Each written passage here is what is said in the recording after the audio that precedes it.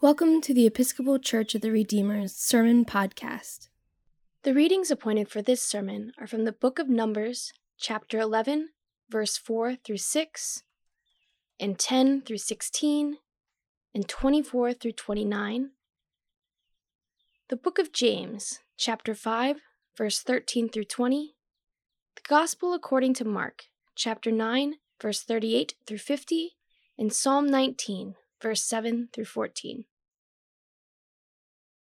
God grant us serenity to accept the things that we cannot change, courage to change the things that we can, and the wisdom to know the difference. In the name of the Father, and of the Son, and of the Holy Spirit.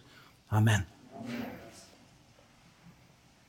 Jesus says, have salt in yourselves and be at peace with one another. That salt that Jesus talks about so often as being us being the salt of the earth, us having some kind of salt, that we might have our own particular flavor, our own particular sense of being a preserver in this world of life, because this is what salt did. It preserved and gave flavor and helped other things be what they were meant to be. That we might be salt is to say that we might be people who preserve and bless life and give it the flavor that it truly is meant to have in God's kingdom. That we might have that salt in ourselves, and then we might be at peace with one another. How simply spoken it is, how deeply difficult we find this commandment.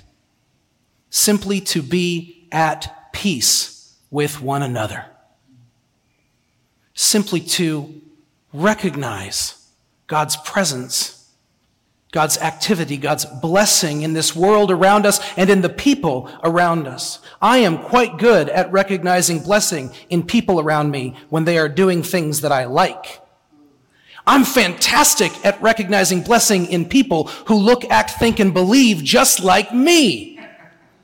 And I love finding blessing in my community where I feel comfortable and where we speak the same language as one another.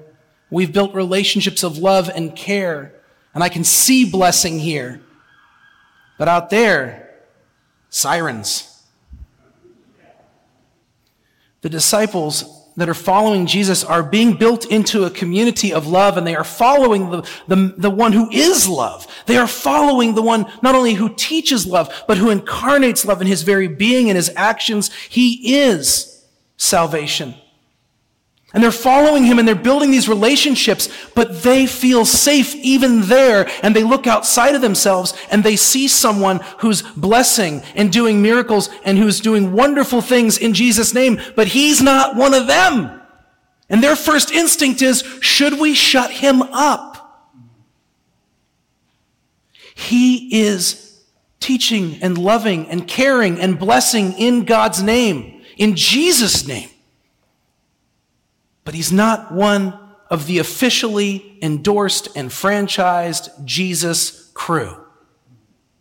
He does not have the official Jesus, one of the 12, seal of approval.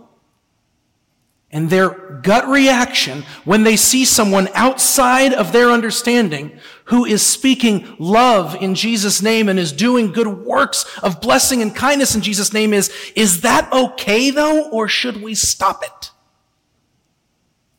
And this is the point where I stop and remind us how easy it is for us to laugh at the disciples as if we are not exactly the same. It is one of our favorite pastimes as Christians to go, can you believe those disciples? Can you believe those disciples not recognizing Jesus all over the place? Can you believe those disciples expecting love to look in a very specific way? And when it doesn't look like that, they get uncomfortable and they twitch and they say, let's maybe stop it. Can you believe those silly disciples? Not me, not me. Oh God, me. I do that. That's me. And the message that Jesus has when they say, Jesus' message, Jesus' response is really clear, really unequivocal, and really, difficult for us. Because they say, should we stop this person? Should we stop people who are outside of our understanding from bringing blessing and love into the world in Jesus' name? And Jesus' response is, if you do that, you may as well go to hell. That's what Jesus says. That's what that whole second section of the gospel is about. When we get in the way of other people sharing the blessing, we are bringing hell to earth. When we get in the way of other people making the world more like God would have it, because they're doing it in a way we don't understand, we are marring our own body, the body of Christ. We are cutting ourselves up. We are burning and bringing the fire here. And we know how to do that, don't we? I know how to do that. I know how to confine my life so that it looks just enough like I want it to, that I can say it's going okay and I can see love here. And I can shut out love when it doesn't look like what I'd like it to do, which really just means I can shut love out when it's going to push me and make me uncomfortable and challenge me and make me into something I wasn't expecting. But this is exactly what Jesus does in our lives time and time and time again. Jesus pushes us to recognize God's blessing and power in places and in people we could never have imagined. We are so blessed today to have our friend Stephanie here, and I'm so grateful that you're here. Stephanie has written a phenomenal book called The Church Cracked Open, and she has done amazing work to be one of the people who's helped create the Becoming Beloved Community initiative and commitment that the Episcopal Church has been committing to, and that this Church of Redeemer has sought, I would say we are beginning to really make a commitment to. Because it's not one simple program or one simple idea, it's a long-term commitment to racial justice and healing and reconciliation that will transform us and take the rest of our lives and beyond if we're willing to take it seriously. Because we as an Episcopal Church have been perfectly comfortable being ourselves. And we've even been okay welcoming people from outside the franchise so long as they assimilate and look and act and pray and sing and talk and dress like us. If they could vote like us too, that would be great. We have not done a phenomenal job of recognizing God's blessing outside of ourselves, though. And we lie to ourselves about this. We lie to ourselves because we say, well, I'm not racist, so I'm not part of the problem. But are we willing? And by the way, I believe that to a degree that the people in this room, we say, no, of course, I want what is good for all people, including people of all races. So hey, congratulations, me.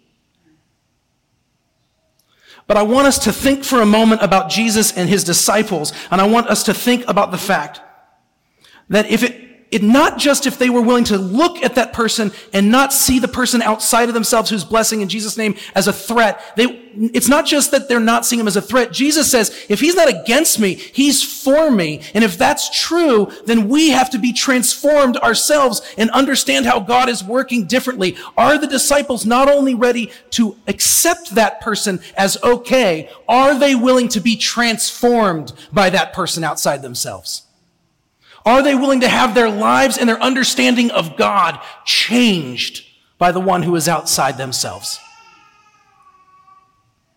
And we are perfectly capable of saying, yes, I recognize the dignity. Though we come from a very predominantly white church, I am able to recognize the dignity and the beauty of people of other races. But are we willing to be transformed and changed by the testimony, the witness, the power, and the faithfulness of our siblings of color in this world? We as a church, in the Episcopal Church, we've shown ourselves, we've said, we're very tolerant and accepting. We're willing to be tolerant, we say. As a predominantly heterosexual and cisgender church, we say we're willing to be tolerant of LGBTQ plus people and say they're okay, which is a step forward for a lot of Christian churches, as we know, just to say they're okay. But are we willing to be transformed by their witness and to change our understanding of who God is and how God is working in this world? Because God is working in this world, friends. God is bringing healing and reconciliation. God is transforming this world for love. Will we allow God to transform us, our hearts, our lives, our liturgies, our connections, our communities? Will we allow them to be transformed? Are we willing to be changed? Or would we prefer to keep it the way that we know it at the cost of bringing hell on earth? Today we get to baptize Peyton. I am ridiculously excited that Peyton is going to become a part of this church. How cool is that? And we love baptisms. He's got his white outfit on. He looks perfect. And if he's really quiet, everyone will say, what a good baby he was, which is the most ridiculous thing anyone could say, and I say it all the time. Our favorite kind of child, beautiful and silent. We are so excited for Peyton's transformation. Are we willing to be transformed by Peyton? We are so excited for him to be here and be quiet. What happens when he makes noise? What happens when he cries out because he's hungry? Or as he grows up and deepens his faith in God, what happens when he starts to ask us questions about God's presence and where we see God in our own lives? Then will we be excited to have Peyton be a part of this place. What happens when he begins to change the way we understand ourselves and our world? Then will we be okay? Or will we look around and go, Jesus, can we do something about this Peyton character? He's really welcome as long as he would just kind of be like us. There is extremely good news in this gospel reading. It is that God is doing the work. And this line that seems like a riddle is actually one of the keys to understanding how powerful God's presence is in the world. He says, you will be salted. We are all salted by the fire. Which means the fire that we think is hell, the unquenchable fire of God that we think of as punishment when we confront our own ugliness and pettiness, when we confront our own limited understanding of God, that fire is not here to punish us, but to purge us of the things that keep us from loving and being loved. The fire of God is not death and it is not punishment. It is that which burns away our intolerance and our inability to recognize God's powerful presence in this world. And it is an unquenchable fire. We will be salted with fire as we confront those pieces of ourselves that make us deeply uncomfortable. As we confront the part of ourselves that would prefer to keep people at a distance rather than be transformed and changed by their love. As we surrender to God and recognize God's presence in this world, God's healing power. We will be salted. We will be the preservers. We will be the flavor of blessing, belongingness, and love in this world. We'll do it in partnership with all sorts of people we could not have imagined. Our lives will not look anything like we thought they would. They will look so much better, so much fuller. We here, we will give ourselves to God in Jesus' name. And in doing that, we will finally learn how to be at peace with God, at peace with God's creation, and at peace with one another. In Jesus' name. Amen.